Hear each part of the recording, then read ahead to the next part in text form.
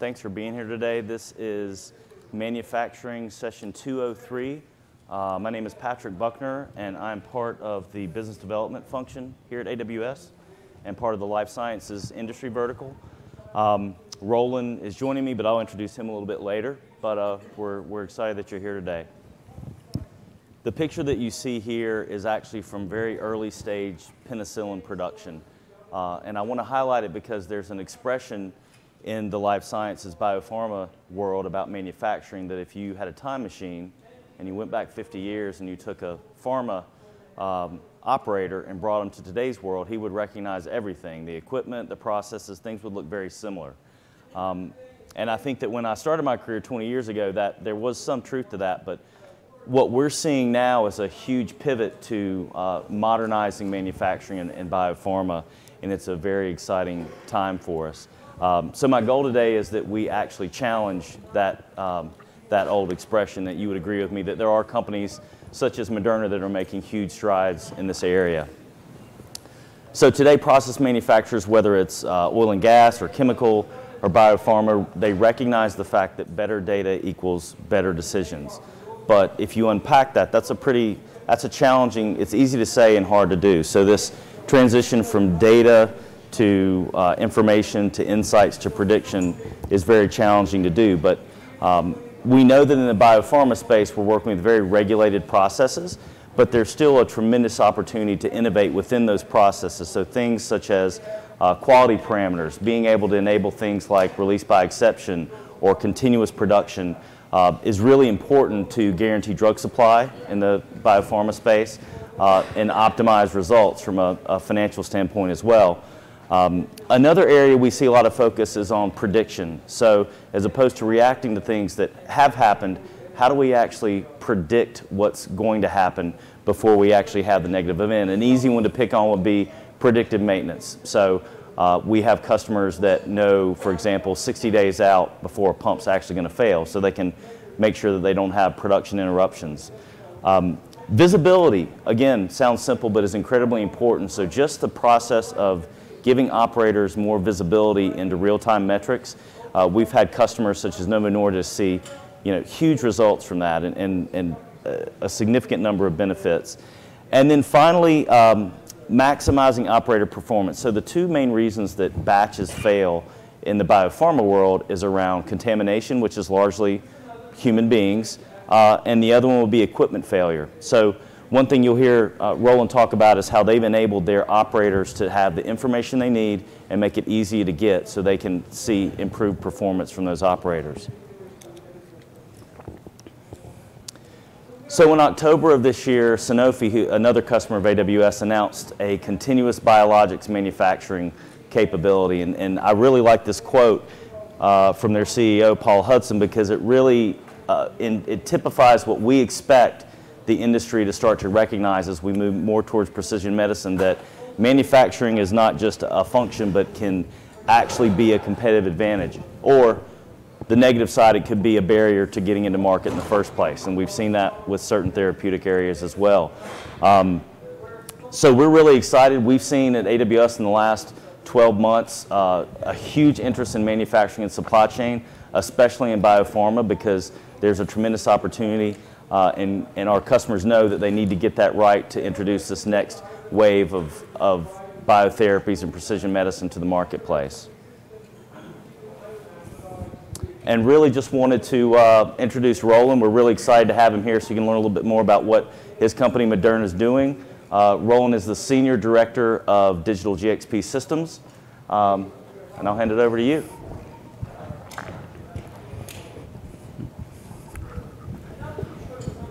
Awesome. Thank you, Patrick. And thank you to AWS for inviting us here today to share our story. It's an honor to be representing the Moderna team. First, I need to start with a little bit of science, because it really is a big reason for our digital strategy. All of our bodies contain DNA. That DNA is transcribed into RNA, and that RNA is translated into proteins. Our bodies need thousands of different proteins to function. If you are unlucky enough to have even a small mutation in this pathway, you may have a life-altering disease caused by a missing or dysfunctional protein. Before joining Moderna, I spent the last 20 years of my career working with proteins to treat rare diseases. These proteins required highly specialized equipment to make, specialized processes, and giant bioreactors maybe the size of this room. Moderna started with a question: what if mRNA could be a drug? By delivering mRNA into the cells, we could instruct the cells how to make a protein, harnessing the power of the body as a bioreactor. This would allow us to make many potential drugs using the same processes and the same equipment in a single manufacturing site, just simply by changing a few lines of sequence in a messenger RNA code. The power of this platform approach means that every dollar of digital investment we spend accelerates value and learning for all of our current and future products. The power of this platform has enabled us to grow our pipeline rapidly. We currently have 16 programs in clinical trials across 6 different modalities. To support the growth of our pipeline, in 2016, we made a bold decision to build a early stage clinical manufacturing site. Our site is located in Norwood, Massachusetts. It's 200,000 square feet, and it hosts about 260 employees. The site has 3 core functions. First, our preclinical production, which uses integrated robotics to produce about 1,000 messenger RNAs per month at a research scale. Our preclinical area is driven by custom software and leverages artificial intelligence to both improve yields and to reduce failure rates. Second, we have a large-scale clinical production area which makes products for human consumption. This area is driven by real-time data and a fully integrated manufacturing execution system. Since the site went live about 18 months ago, we've produced 12 different products to supply clinical trials. This site is also capable of being an early stage launch site for some of our clinical programs. And finally, we have a personalized cancer vaccine unit where we can design and manufacture an individualized cancer vaccine in just about 40 days. In 2019, the site was named in 2019, the site was named Facility of the Year by the International Society of Pharmaceutical Engineers. What differentiated the site, according to ISPE, was the fully integrated native digital manufacturing capabilities built on AWS. When we first won the award, I got a bunch of messages from friends and colleagues asking kind of how we were able to build a site that was just formed in the cloud. My first response to the questions really wanted to be the perfect technical answer, IoT, machine learning, etc. But when I reflected, I realized that the secret sauce to what we did really was our culture. Moderna has a digital culture that starts at the top. About 3 weeks after we launched our personalized cancer vaccine, our CEO stopped me in the hallway and said, "I saw a piece of paper in your manufacturing suite. What was that?" It turns out that it was an operator just annotating a report to give us some feedback. But that top-down digital support really makes the discussion of digital at Moderna not an if, but a when. And removing those headwinds allows us to actually move faster in our digital transformation at a lower cost. We also have a unique operating model. We've tried to build organizations without silos of systems or data. My digital group, for example, we own digital, we own shop floor automation, and we own analytics. What that allows us to do is rapidly improve as we see opportunities to maybe streamline or make data more consistent. We're very process focused, so my group would rather be on the manufacturing shop floor watching an operator work and understanding how to make their life easier rather than sitting in a conference room writing a 100-page user requirements document. We believe strongly that user experience and lean principles go hand in hand. If you make an operator's job easier, your process will inherently be more efficient. We try to integrate compliance into everything we do, both from our integrated operating procedures as well as error proofing and reducing error failure modes and systems. Having the people and process in place, for us, technology really has been the easy part. We are very data-driven. We believe that the value of collecting data is key to our future success. We've tried to design a future-proof ecosystem on AWS, and we build innovation into everything we do. There's no member of my team who is not currently working on at least one side innovation project that will disrupt how they normally work. As an 8-year-old company, Moderna was built on AWS with a cloud-first strategy. From our start, we've tried to integrate all of our systems to eliminate non-value-added transcription and to improve data consistency. Currently, we have over 200 integrations across our digital systems. When it makes sense, we use IoT to solve some of our challenging problems. IoT for us could mean anything from the AWS IoT buttons we use to replenish our materials to an industrially hardened suitcase-sized device with integrated sensors that monitors our critical process. Automation and robotics are used to accelerate our well-defined processes and reduce labor overhead. We have over 40 integrated robots, and our site has about 100 pieces of integrated process equipment. Analytics and learning is built into everything we do.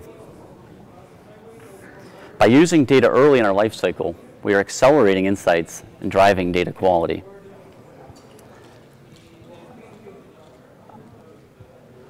I think that personally, it's important to be good at small data before we try to get good at big data. We use artificial intelligence for everything from optimizing our processes to actually designing our personalized cancer vaccine drug.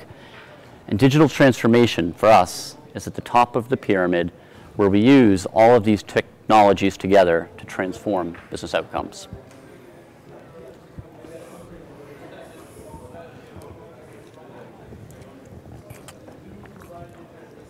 Most of my industry peers are trying to move operations to the cloud.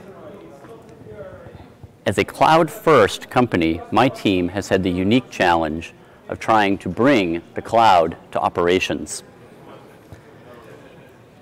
This required new compliance and operational models, as well as innovation and experimentation while trying to deliver a large capital project. Our primary requirements was to build a site and infrastructure that could adapt quickly to our changing platform while increasing throughput and empowering our operators. Our digital strategy started long before the walls of the site existed. We got together with stakeholders and we defined what a native digital paperless manufacturing site would look like. We then begin to map all of the processes and information flows on a wall. We took those processes, we affinity grouped them together, and only then did we start talking about technology. And when I say technology, we didn't just talk about software. We actually talked about equipment as well, because we knew that if we wanted to build a fully integrated manufacturing site, digital needed to be at the table to help define the requirements for the equipment so that we could integrate it in a way that reduced complexity and ensured we had the data we needed. With this landscape in hand, we executed 60 concurrent projects over the course of 18 months and delivered a fully integrated, mostly digital landscape. Having this landscape allowed us to do a few things differently. For example, when we deployed our SAP system, we actually built the integrations to our manufacturing execution system, which didn't exist yet. We worked proactively with our MES vendor to define what the XML format for communication would look like, and then we black box tested the SAP interfaces when we deployed the system. A year later, when we went live with MES, we plugged the two together and we had gotten it about 90% right. And part of our culture is we didn't spend a lot of time worrying about missing the 10%. We just swarmed, we connected the dots, and we ran an end-to-end performance qualification to release the system in only a couple of weeks. The other thing that having this landscape allowed us to do was to change how we delivered the project at times. If any of you have been on a large capital project, you probably know the critical path doesn't always go as you hoped. There were many mornings at the site where we would huddle together, we would look at the processes we could work on today, and we looked at the equipment that we could connect today, and then we would just plan our day on a as-needed basis. Having all the teams on the same page with this type of landscape really helped us to achieve that. Understanding our processes, our equipment, and our failure modes allowed us to design a digital landscape that is about 95%, where 95% of our computing capacity resides on the cloud, primarily in AWS. Some unique things about this landscape are our Dell Boomi integration bus, where we have about 50 integrations between systems that eliminates data transcription, but more importantly, it ensures that we have primary and foreign keys that are consistent across all of our systems. This type of design thinking has actually greatly accelerated our analytic strategy that I'm going to talk about later. We're running SAP on S/4HANA in the cloud. We're just starting to unlock the potential of the potential performance of the columnar database. And because this landscape is supporting critical manufacturing operations, we needed to raise the bar on cybersecurity. We actually applied something at the site called a zero trust network. What that means is that by default, nothing at the site could talk to nothing. So for each system, we needed to identify the specific IP addresses and the specific ports and explicitly allow a firewall rule for communication. This required a lot of design discipline because we found often things didn't go as planned, and when we went to the vendors, their software or their equipment was communicating on ports that they didn't even know they were using. This also required a degree of operational discipline, because even to add a printer on the shop floor, we would need to explicitly allow an IP address and open a firewall port. For the remainder of our time together today, I'm going to do a little bit deeper dive into how we control our shop floor using AWS. I'm going to talk about how we've transformed workstation computing in the lab. I'm going to talk a little bit about the digital overlay of how we make personalized medicine, and then how we're currently democratizing our data.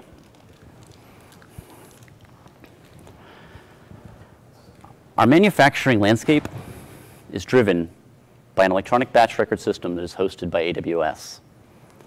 We have simple instruments on site, such as scales, which have two-way integrations using AWS Direct Connect. The scales can weigh out a raw material with real-time interactions in an EBR to dispense the materials.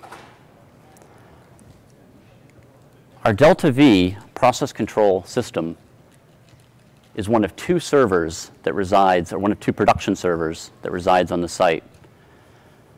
We use the PCS traditionally to control on-site utilities such as Wi-Fi or process air.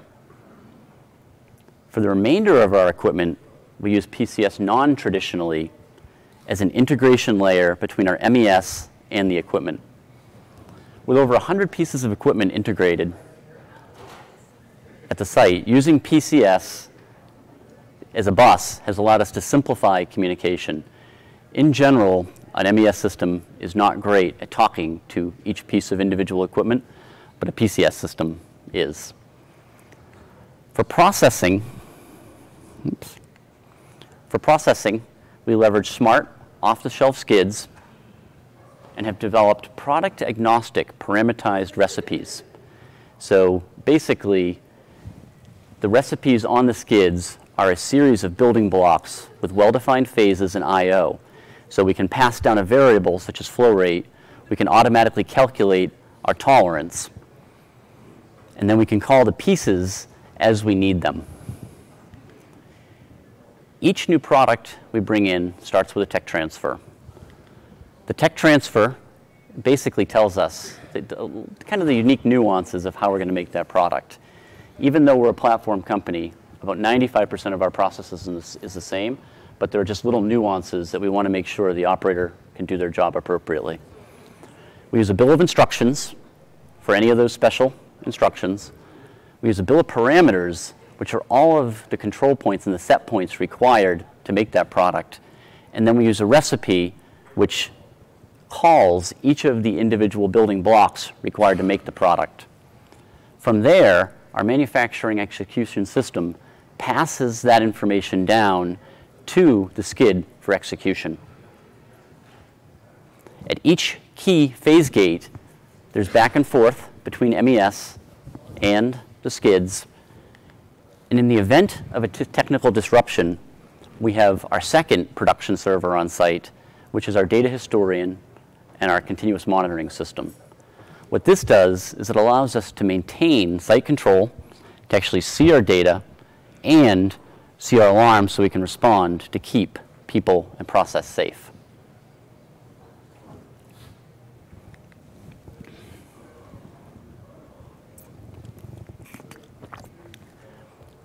Our manufacturing suites are designed around the operator user experience. The operator can drive the whole process from a single ergotron that they can wheel around the room. The electronic batch record tells them which equipment they can use. It tells them if it's been standardized and ready for use. It tells them if it's calibrated, and as I mentioned in my last slide, it can control the equipment with two-way information reads. For bill of materials, for things that are specific to the process, the electronic batch record at every material step asks SAP, which materials should I use now? The users can scan in the materials, they can consume them, material is debited from SAP, and when they create a new material, it's put into SAP inventory for control. Similarly, at each sampling point in our process, the electronic execution batch record system asks the LIM systems, what samples should I take now? It prints the labels for those systems. When the operators apply them and drop them off in a pickup location, it pushes the information about that sample over to LIMS in real time. When the QC analysts test the product and enter a result, it comes back to the batch record automatically for required calculations. One example would be concentration, for example, to calculate weighing out a future step. By integrating these systems, we prevent the users from having to chase down that information, and we allow them to focus on what their primary responsibilities are. Within the electronic batch record system, any exception, so if, for example, they drop a bottle of material and they need to use a different lot of comparable material, the batch record will give the flexibility to allow them, but it will create an automatic exception that needs to be resolved. Just about 3 weeks ago, we implemented real-time quality review and supervisor review of those exceptions. All of this together has had measurable savings. We've reduced manual exceptions by about 85%. We've reduced shift labor by about 40%. And we've reduced batch record review time from 3 days to 3 hours.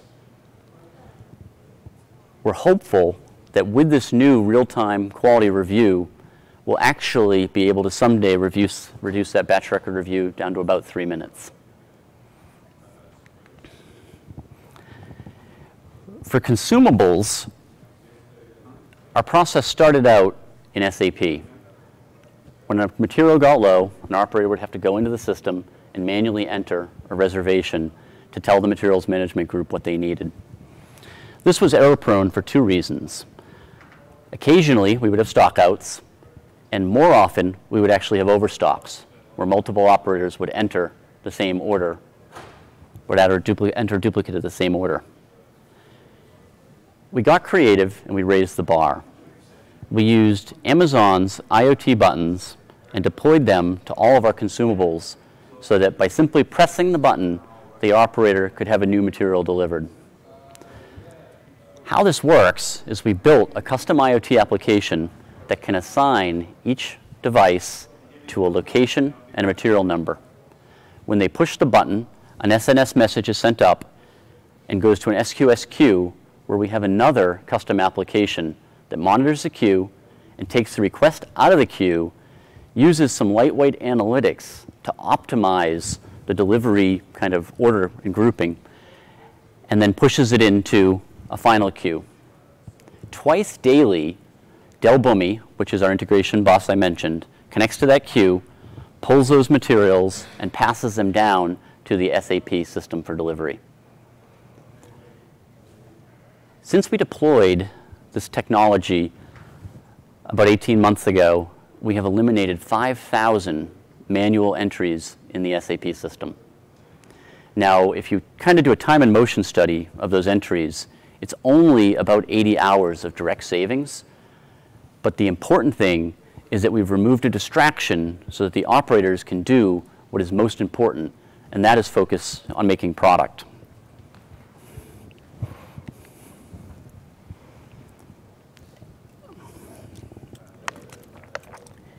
Every product we make requires laboratory testing to make sure that it is safe and it performs as expected. If any of you have lab environments, you know that it has some pretty unique challenges. More than half of the equipment we use is operated only by a workstation, and the majority of our vendors have never heard or barely heard of the cloud. We needed to figure out how to ensure data integrity and how to utilize the insights from the unstructured files that were sitting on those workstations.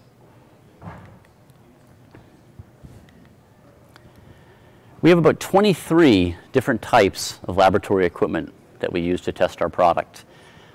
For anything that was client-server based, we actually used our standard kind of template of EC2s and RDS. In some cases, obviously, there was an uplift of trying to explain to vendors what RDS actually was. Often what we would do is we would end up trying to extract the problem with them and just say, pretend it's a regular database, and now do you have to do this, do you have to do that? And we could kind of coach them through the process and ultimately get it working. For our largest equipment class, which were HPLCs, we partnered with our vendor to deploy the workstation software onto AppStream in the cloud. By having the software and the raw materials, by having the software and the raw data in the cloud, we're actually able to significantly improve processing speed. Things like peak integrations in HPLC, for example, came down from minutes to seconds. We actually made a big enough difference that for about 2 weeks we were getting support calls where people were asking why the system wasn't working appropriately. The first time we had an auditor tour our labs and they saw our QC technicians working on their own personal laptops, they immediately got like a little flabbergasted and said, you really can't be using personal computers to process, your testing. When we explained that they were actually accessing a controlled desktop in the cloud where they could not modify the data, and they were controlling the equipment through validated controllers on the site, the auditors actually started asking, how could everybody else do this? The bigger challenge was what to do with all of the other disparate software packages that created unstructured files in multiple file types and multiple formats. What we did is we partnered with a company called Logilab, which installed a lightweight layer on each workstation. That workstation controls which software they can run, and it controls where they can save the data that the software generates.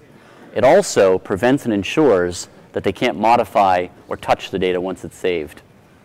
As soon as the data is saved, it's actually pushed to a controlled, audited vault in the cloud. So now we had moved these unstructured files off of the desktop into the cloud. What we needed to do is try to figure out how to get the data. We took it a step further, and we partnered with Logilab to develop a tool that allowed us to map and parse the unstructured data, real time from those files within moments of hitting the servers on AWS. We then built web services which could actually push that data to our LIMS system for quick consumption. So when I talk about digital transformation, this is a good example where in the last slide, that concentration value, getting that back to manufacturing in a timely way really requires changing and adjusting and digitizing the entire value stream. For instruments that are earlier stage or higher value but do not generate data files, we have implemented IoT monitoring devices that analyze electrical signals, and we use machine learning the first time they're operated to train them to recognize when a piece of equipment is on or off. These devices can also detect anomaly detections in power signals. So if a solid-state drive is using a little bit more power, it can actually send an alert and notify us that there's a potential error condition. Right now, we use this data to support capital decision making. If somebody wants, 2 new fancy tools, and we already have 8 that are being underutilized, this data can help us sort of facilitate that collaboration to make sure that the equipment is being optimized and maybe redistributed. Installing this low-cost IoT technology for us is also part of playing a long game. A few times in my career, I've tried to work on projects where we implemented kind of predictive maintenance and things like that. And usually what we realized was that we didn't really understand how our equipment operated or failed. For us, by building this data in, we believe that in the future, we will be able to get to use-based calibration and true predictive failure.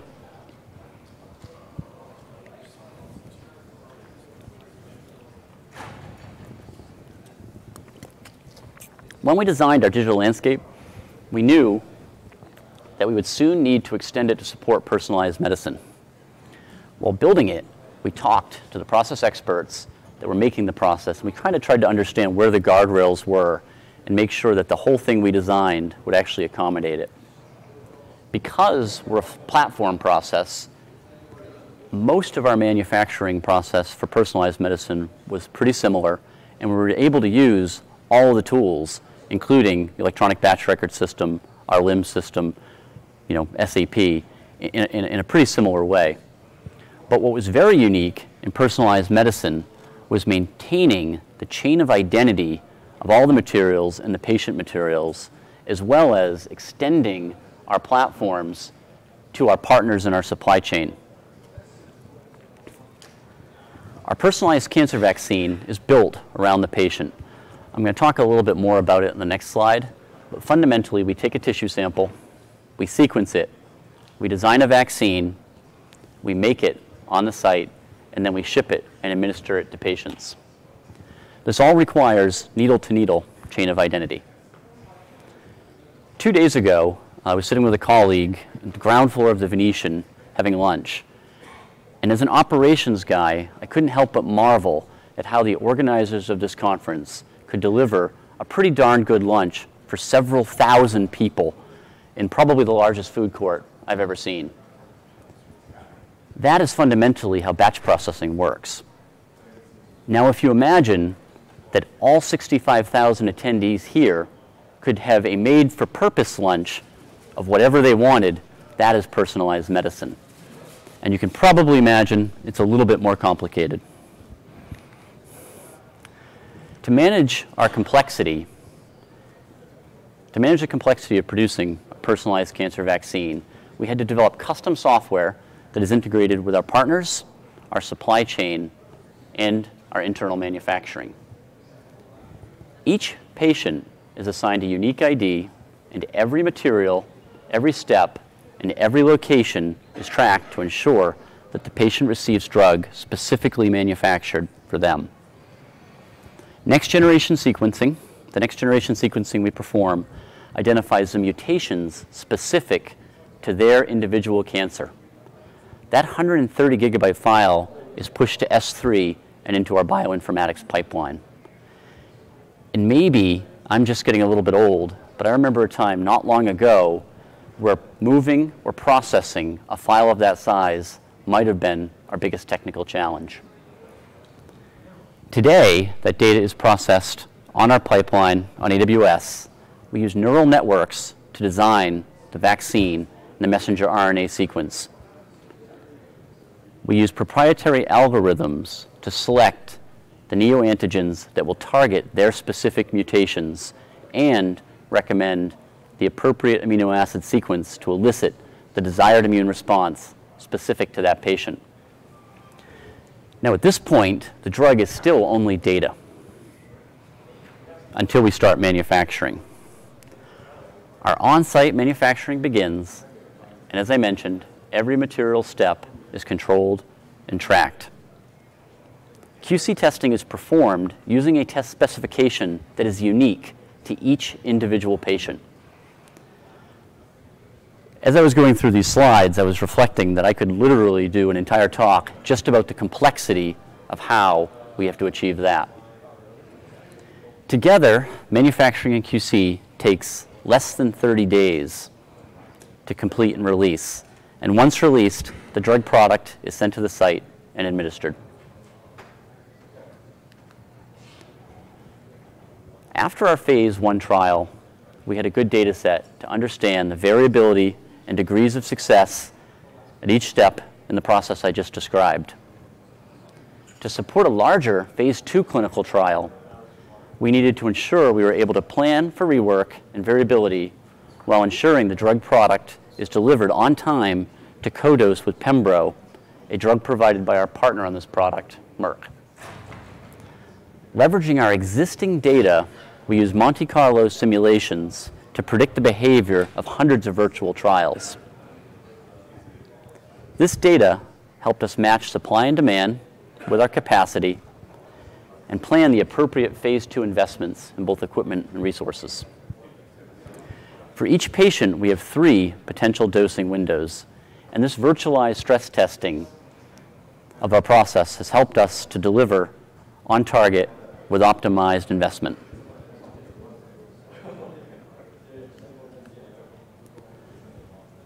As you've seen, we can plan, track, and use data to simulate operations, but for every step in that process, we need to continually improve to reduce the potential for error. With personalized medicine, there is very little room for failure. In most cases, we have a patient with cancer waiting for this therapy. For PCV, for personalized cancer, we produce multiple patients' materials in a single ballroom. We use color-coded trains, and the operators assigned to these trains actually gown in color-coded gowns and bouffants. When they go into the operation, they also pick up, I don't have a badge, but they also pick up a color-coded badge. And that badge has a sensor that can track their location within 6 inches of accuracy. The sensors we use, the ultra-wideband sensors we use, are the same technology used by the NFL to track players on the field. And we were inspired by this idea by looking at operations in oil and gas and aeronautics. Sometimes for fun, I joke that the first time we met with the company that does it, they asked us if we cared about the speed of our operators. We don't, but someday, just for fun, in our analytics data set, I'm sure we'll probably be calculating it. Having this real-time data does 2 things. We surface it to a real-time control tower at the site where we can actually see operator movements, and we can alarm if, for example, they leave the blue train, they realize they forgot something, and they go back. Once they've entered the exit path, going back would be a potential cross-contamination. Also, as they're leaving, if for some reason they drift into one of the other trains, our visual dashboards will alarm and we'll look into the problem.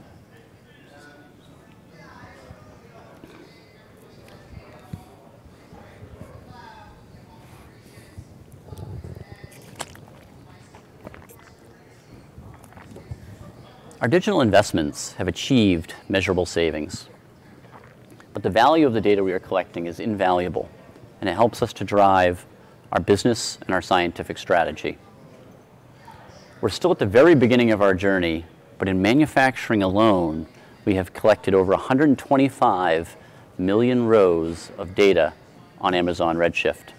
And that does not include process data, real-time process data, or the location services data. We believe that if we can democratize this data early in our history as a company, we can build a better biotech and prevent silos of data from ever occurring.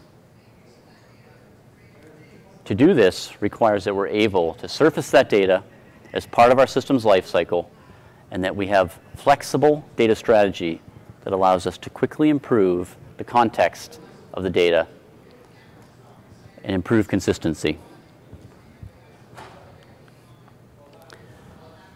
To stay flexible yet focused, we've separated our data strategy into 3 separate areas. First, our operations data sets. Our operations data sets includes things like cycle time or failure rates. Second is product knowledge. This is kind of how our process is performing. This would include things like yields, outcomes, or the control of a variable within a specific step of the process. And finally, our business strategy data. This is our clinical trial dates. These are things that we're marching to as a business. These are vendor information or vendor performance.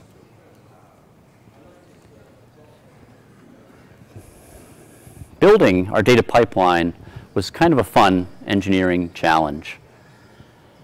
We use a lightweight ETL process where we lift all of the key tables we want off of our source systems and we replicate them over to Amazon Redshift. The T in this process is a little bit more of a lowercase t in that we do some lightweight transformations to convert data types just for Redshift compatibility. We then develop materialized views specific to our use cases. We're spending a lot of time interrogating the data early and trying to build models to unforeseen questions. We present this data through multiple outputs. First, we have a controlled statistical layer where we can make sure that anybody who is performing a critical calculation is consuming the same data set. So for example, if we want to look at the shelf life expiration of our product using stability data, there's calculations that are well-defined that can do that. Those can be accessed through a lightweight layer for statistical analysis from a bunch of people. Some groups can also interrogate the data directly using ad hoc tools such as JMP. We have a business intelligence portal where groups can go, they can build metrics against their process, but that they can see all the processing data for the site. So we try really hard not to build a supply chain portal or a QC portal or a manufacturing portal. We really try within our data sets to allow all groups to be able to view the same data sets, the same calculations, and the same definitions in the same ways. Sorry, I forgot 2 more. We also have controlled reporting. So controlled reporting is 2 things. Anything that's critical to a regulator that we're going to give them in an audit, or anything that has financial context or needs advanced security, we would either build into our controlled reporting system, or in some cases, we would actually leave it in the source system where there could be audit trails of when they ran it and stuff like that.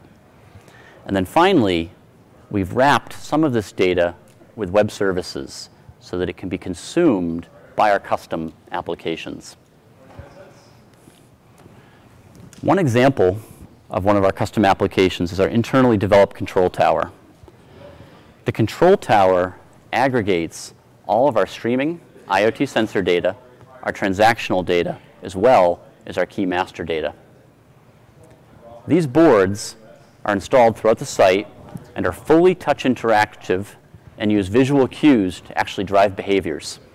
Where I sit on the site, I actually have one of these near my desk. And generally speaking, if there's an alarm and a room starts blinking red, just from a human nature perspective, I cannot watch it and not want to do something. Implementing these type of technologies has actually measurably shown increases or decreases in our response time to these events. So if you look at the data, before the control tower, maybe it was an hour.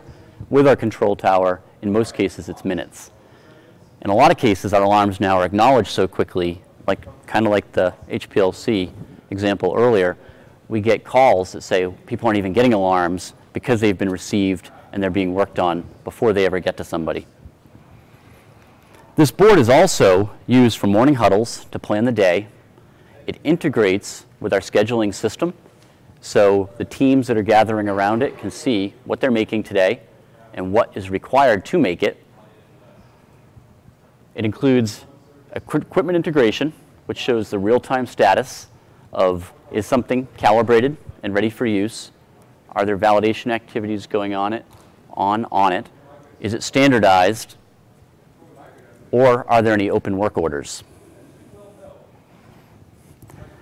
And again, as I mentioned, the visible alarm status allows them to respond quickly. Other benefits of our analytics and strategy include accelerating the time from production to learning. So when we were on traditional paper, getting the data off of a 1,000-page batch record to write a summary report would take a day or two. When we went to an electronic batch record system, they would actually go into the system at first and transcribe it out of the system into Excel. They'd do some calculations. They'd maybe rename a few fields to make it look the way they wanted to look it. That would take a few hours. Once we started pulling this data up and building the kind of the access and the democratization that I talked about earlier, it now takes seconds. It's a few clicks through their statistical analysis tool, and they have their control charts, they have their batch summaries, and they can spend their time analyzing the data rather than manually collecting it. Additionally, we've used the data to focus our process improvements. For example, soon after launching the site, we started looking at those exceptions I mentioned earlier, and we tried to understand which processes had the most repeat occurrences of exceptions. We then used that data to focus our system improvements to actually measurably reduce the exceptions on each of the steps. And it's pretty cool when you start looking at this data because you can just see the visual trend of how we're changing operations. We've also used it to focus in on turnaround time improvements. On the top right, that is an actual turnaround of a process where through continuous improvement, through looking at that data, we've brought it down by a percent I won't say, but by a lot. And then finally, driving the reduction of variability.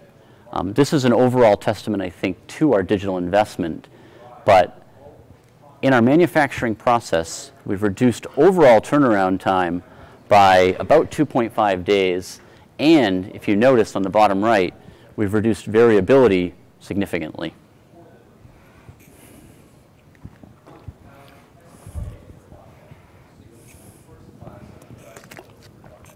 It might come as a surprise, but as we were building our site, things didn't always go as planned.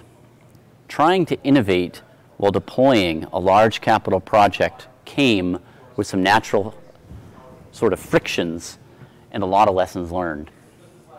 Today I'm just going to share probably what I would consider our big three. First, start with a strategy. Large capital projects require rigorous schedules, but in our fast-evolving world, it was hard to schedule innovation. In my past, I've lived on a lot of projects where the strategy starts to become the schedule and vice versa. And sometimes the vision and desired outcomes get lost in a timeline. I use the picture of the flashlight here because at many times during our project, it felt like we were running down the hill in the dark with only a flashlight to guide our way. We never knew exactly when something we were trying was going to work the way we wanted or when we would need to pivot. We certainly tripped and fell a few times as well. But through it all, we had a shared vision and landscape strategy for what a native digital manufacturing site would look like. And within our 18-month project, my team and our stakeholders took turns helping each other up when we fell and reminding of each other of our digital outcome. At the end of the day, like when we reflect back on this project, we probably achieved about 10% schedule adherence, but we achieved 90% or more of our strategic outcome in the timeline and in the budget that was expected.